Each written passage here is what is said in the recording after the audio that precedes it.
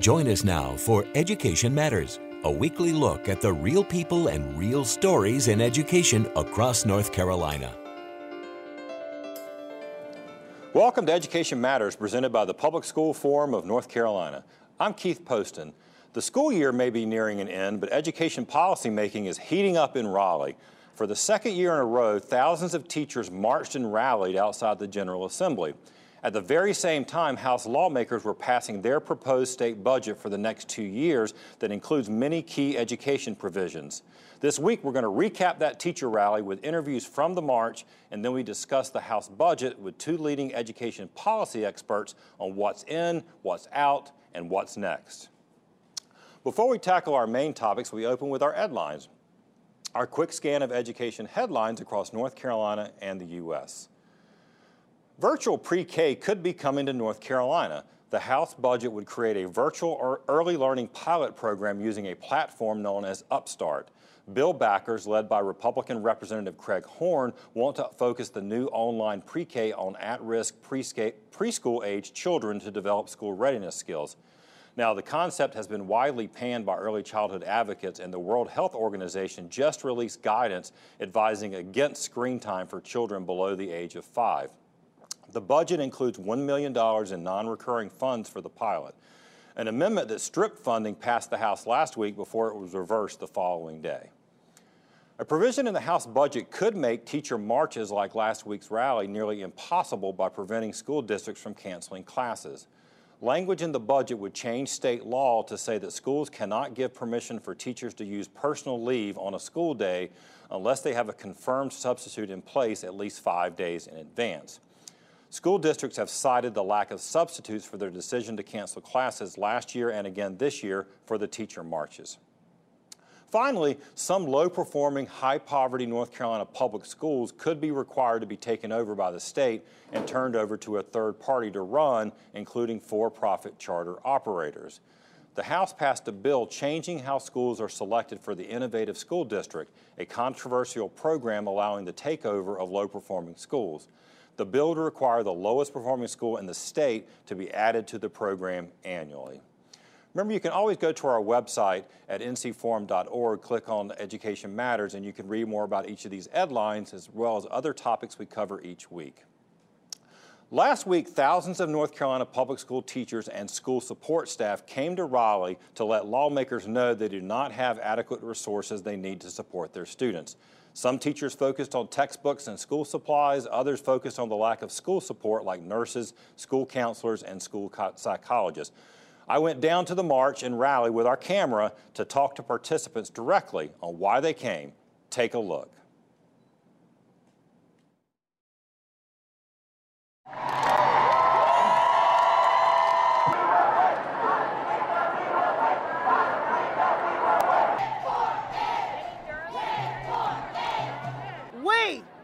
We tell the story.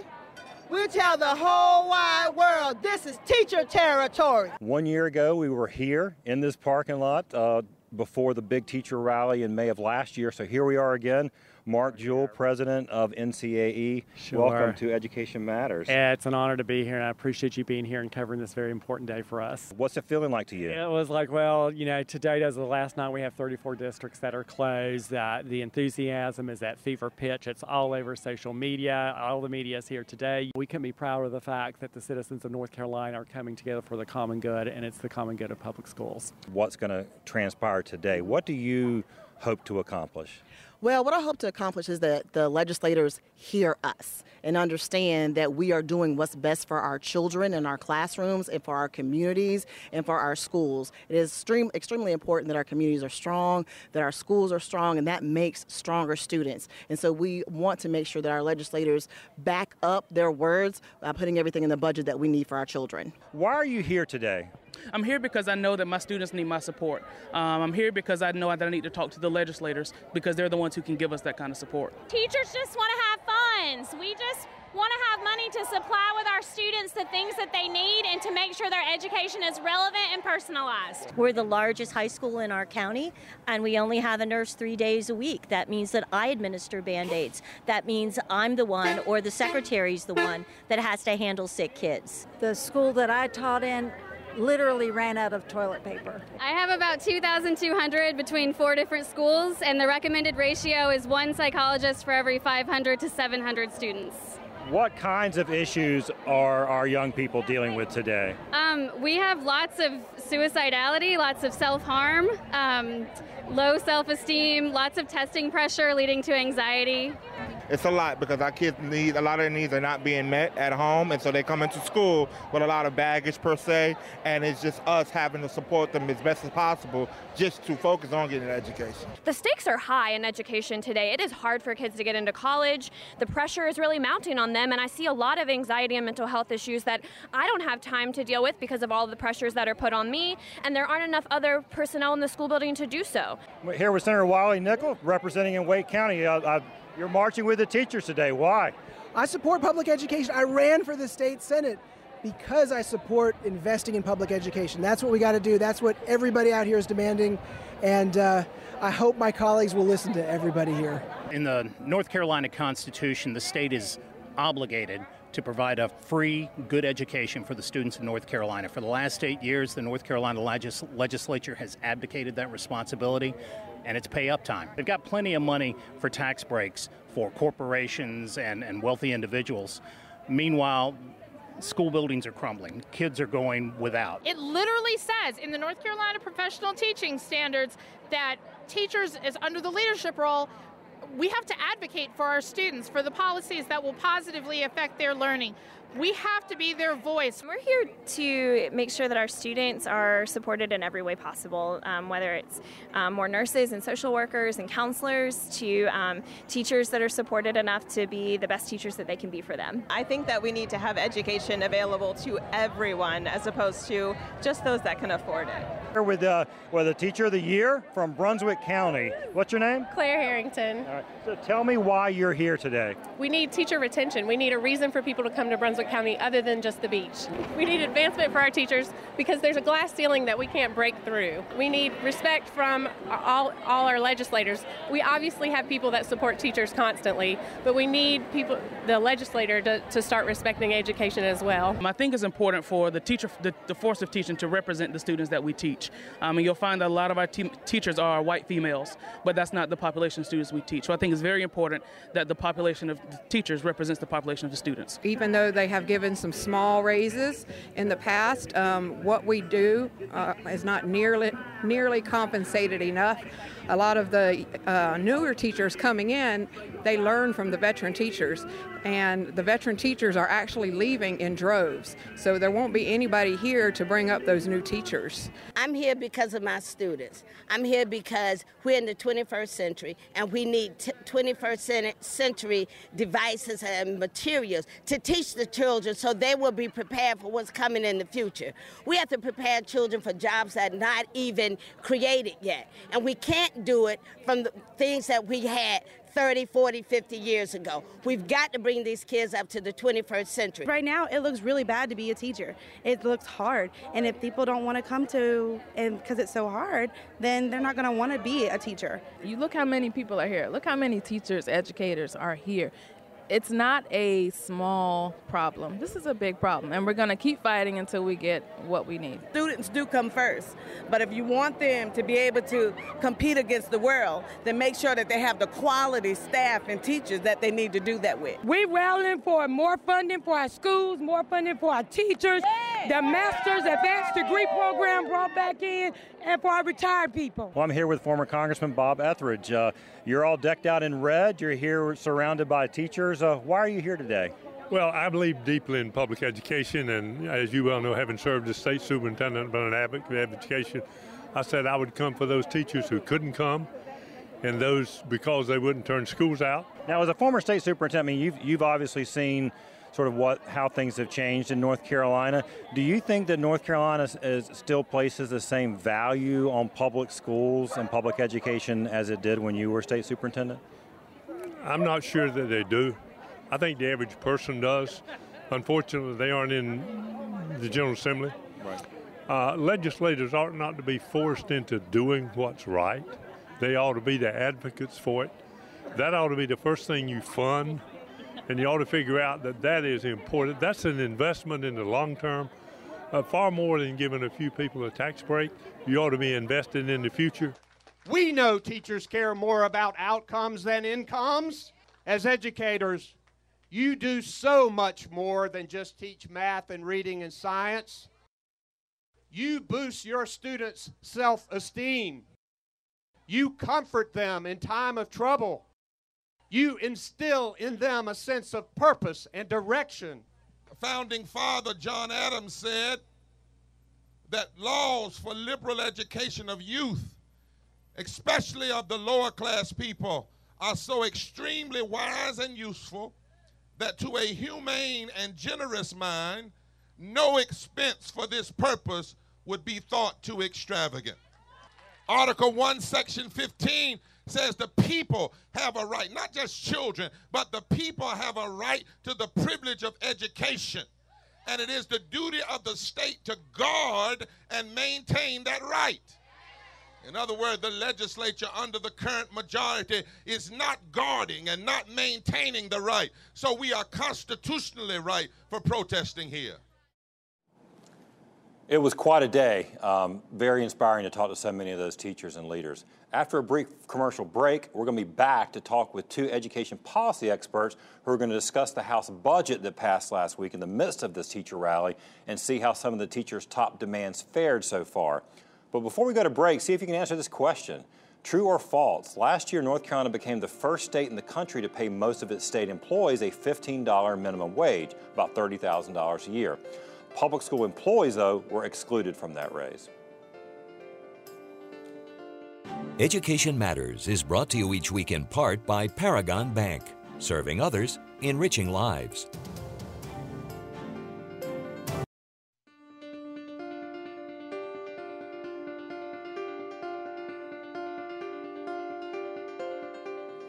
Welcome back to Education Matters. Did you correctly answer true?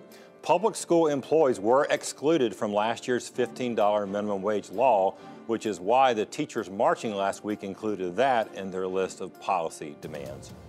We're going to continue our discussion by turning our attention to the actual state budget that was passed last week by the North Carolina House, and we have two great guests who are going to help us make sense of it. We have Dr. Lauren Fox. Lauren is the Senior Policy Director at the Public School Forum of North Carolina, and Matt Ellinwood. He is the Director of the Education and Law Project at the North Carolina Justice Center. Both have been with us before, so welcome back to Education Matters. Let's talk about the big ticket item first, the one that everyone always seems to focus in on, teacher pay. The House passed their first, their first crack at the budget. We'll get into that in a little bit about sort of what the process is going to be. What was in their two-year budget for teachers?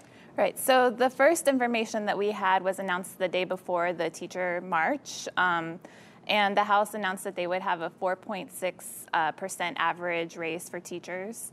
We found out the following day after the march that raise actually is going into effect rather than in September, in January, so it's not for the full year, and also that it's only going to be applied for teachers who have been teaching 16 years or more.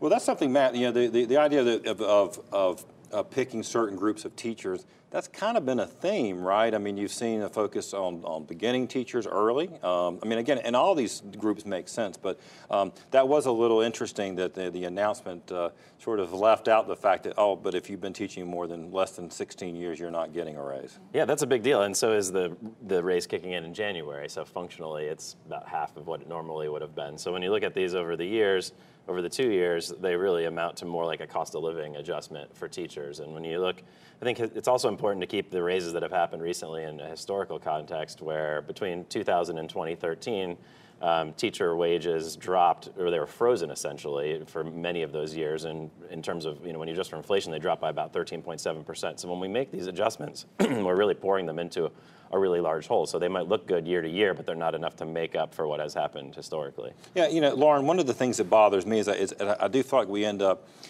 kind of trying to sort of dancing on the head of a pin, splitting hairs over average, and then there's been some controversy this week about median versus average, but then you both know this. We talk to teachers, and they're like, this doesn't seem to jive with the reality on the ground.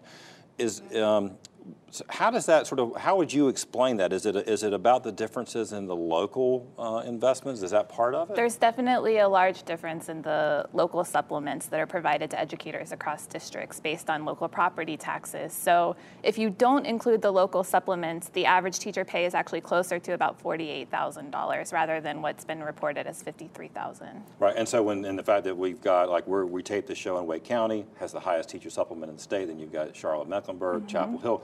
Those teachers are, they have higher raises, and they make up a large percentage, but you have a lot of teachers that are in, let's say, Eastern North Carolina that are either getting nothing or very little. All right. One other thing on teacher pay I want to ask you about, Matt.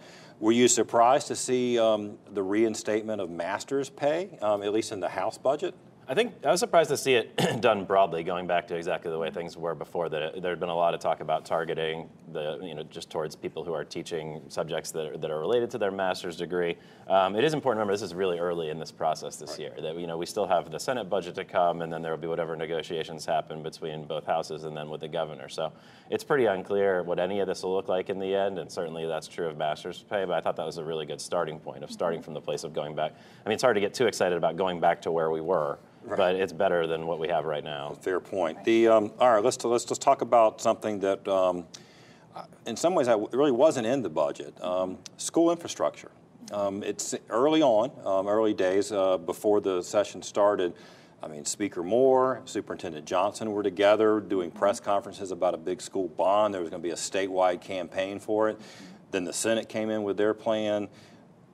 It's kind of silent now. Lauren, has the momentum died? I mean, certainly the need is still there, but right. What are we hearing? I've heard very little about infrastructure needs being addressed. There is some word that it could be addressed in a separate bill, but we don't have any concrete information. What about you, Matt? You're down there some, and I guess it just felt like certainly there was going to be something. I was surprised that you wouldn't want to just put yourself out there. That I think everybody's agreed that we have this $8 billion shortfall in infrastructure needs. Is probably understating it by quite a bit. It's probably closer to something like $10 billion. So we have to do something about it, and the Senate and the House both agreed on that. So just to see it, in the big document, the budget that seemed to include so much of what's been considered already in this session, it's surprising not to see it in there. I'm hopeful that what that means is that they're just not clear on how do you find a compromise between the Senate's pay-as-you-go model versus the House's bond, and they're still working on that. But you'd think that the House would want to stake themselves out right now on the bond. Right.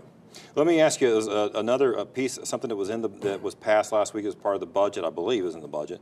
A shift of moving the selection of instructional materials, curricular materials from the State Board of Education to local boards. I guess advocates for local control and getting it as close to, but I've heard also some concerns that this could turn into some pretty big fights over what's considered appropriate. Right. So one of the other provisions in this part of the budget is that any individual, including citizens, parents, would be able to challenge the materials that were selected. So we could see a lot of issues over sex ed and other things that are considered to be controversial by some that are being challenged and that would go to the local boards. So it would be a lot of work and a lot of time spent by the local boards to go through all of this. All right, I want to hit a couple, make sure we hit a few other things here. A to F school grades. We've been talking about that on the show. Public School Forum has been talking about it. It's in the House budget to change that formula from 80-20, to 51-49. It kind of got moved around. Any chance that's going to happen in the Senate? I'm not sure, because there's a bill in the Senate that seems to kind of want to slow this process down. I think there might be some legitimate concerns about what does the distribution of A through F grades look like under this new formula, where we might need to adjust the rubric that we use to assign those grades so that there isn't like a regression to the mean where everybody's getting something close to a C on the grades. But valuing growth, I think, is certainly a step forward, and I think everybody's kind of getting why growth is more important at this point than just measuring raw test scores, which are almost everyone over there is now even admitting that are too correlated with poverty to really be useful. Right. Now, there's a lot, I'm going to keep moving. There's a lot of other some new money, a fair amount actually, under the sort of the big umbrella of school safety, Lauren. Is that talk to me a little bit about what kinds of things that the legislature is investing in? Right. So there's new money allocated for school mental health support personnel, for school resources, for equipment and training grants. So, spending more on mental health support in particular is a positive thing. There's a lot more of a need than what we're seeing allocated, but it's definitely a step in the right direction. Yeah, and I was encouraged when I read it, because we just did our show on suicide and school mental health. Not only is there significant dollars toward students in crisis, by the second year it becomes recurring. Right, that's important, and it's important that we're recognizing the important role these folks play in school. The problem is we just have such a big hole here again, where this new funding would only pay for about 5% of what's needed to get us to the nationally recommended ratios. So even though it's a significant amount of money, it's not even close to what we need. We've had instructional support personnel has gone down by almost 10% since 2008. So this doesn't even fill that back up, and we weren't at good ratios before. So that's why we see these monster ratios of counselors and psychologists and nurses to students, where we don't even have nurses in schools, and as some of the folks mentioned in the earlier segment of nurses going from school to school, emergencies happening while nurses aren't on site. So if we're going to get a handle on that, we're going to need to do a much bigger investment than what's happened here. We've talked about school finance a lot on the show. There is a provision in the House budget to put out an RFP, a request for proposal, and I think about $1 million to hire a consultant to redo North Carolina's school funding form, we had a legislative task force. I don't know if we still have one, but is that the gist of it, basically, to try to hire someone to write something for us? Yes, that they would hire someone, and they're particularly interested in looking at weighted student funding formulas, which we're seeing more of those pop up across the country. But this is interesting given that this year we're going to see a report by Wested and the Governor's Leandro Commission that are addressing our school finance issues, and we haven't even seen the results of that yet, but we're already talking about hiring someone new. All right, last question for you, Matt. What's next? I mean, sort of like you mentioned what's the process? Real quickly, what are we going to see next? Yeah, next we'll see the Senate budget, and that could be interesting just because we've had the new revenue projections, so they may have more options to do a little bit more on education. And then we have a new dynamic where in previous years, the Republicans have had supermajorities in both houses and haven't necessarily had to negotiate with Governor Cooper on the budget. That's not the case this year. So like I said earlier, it's early in the process, and we could see something very different by the end when it's all said and done. Right, so we could be in a situation in a couple of weeks, we'll have a Senate budget, a conference, House and Senate, but then it still has to, the governor has a little bit more power with that veto this time. And there is always the prospect of no budget, and that's out there too, and that would be problematic for everyone probably. Matt Ellinwood, Dr. Lauren Fox, thanks for being here. After the break, this week's final word.